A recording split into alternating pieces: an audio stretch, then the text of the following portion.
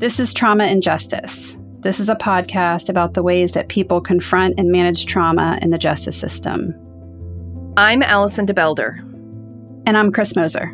We're friends who have known each other for more than 20 years. Together, we have 40 years of legal experience spanning criminal and civil work in some of the most complex areas of the law with the greatest personal consequences for clients. Neither of us received formal training, either in school or at work, on how to manage the stress and trauma that we would experience in our professional lives. Some of these difficult events we would experience firsthand, and others we would unearth in learning about our clients' backgrounds, their family histories, and life experiences. We would also similarly learn in detail about what the victims of and survivors of crimes had been through.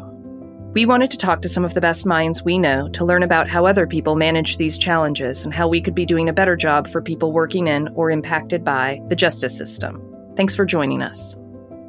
No one had ever said, look away. This could really disturb you, and you're just here in training. You could glance at the ground instead of staring at this woman lying. I looked, and now I remember it. It's stuck in my brain. Have you had clients that were executed, Lewis? Yes.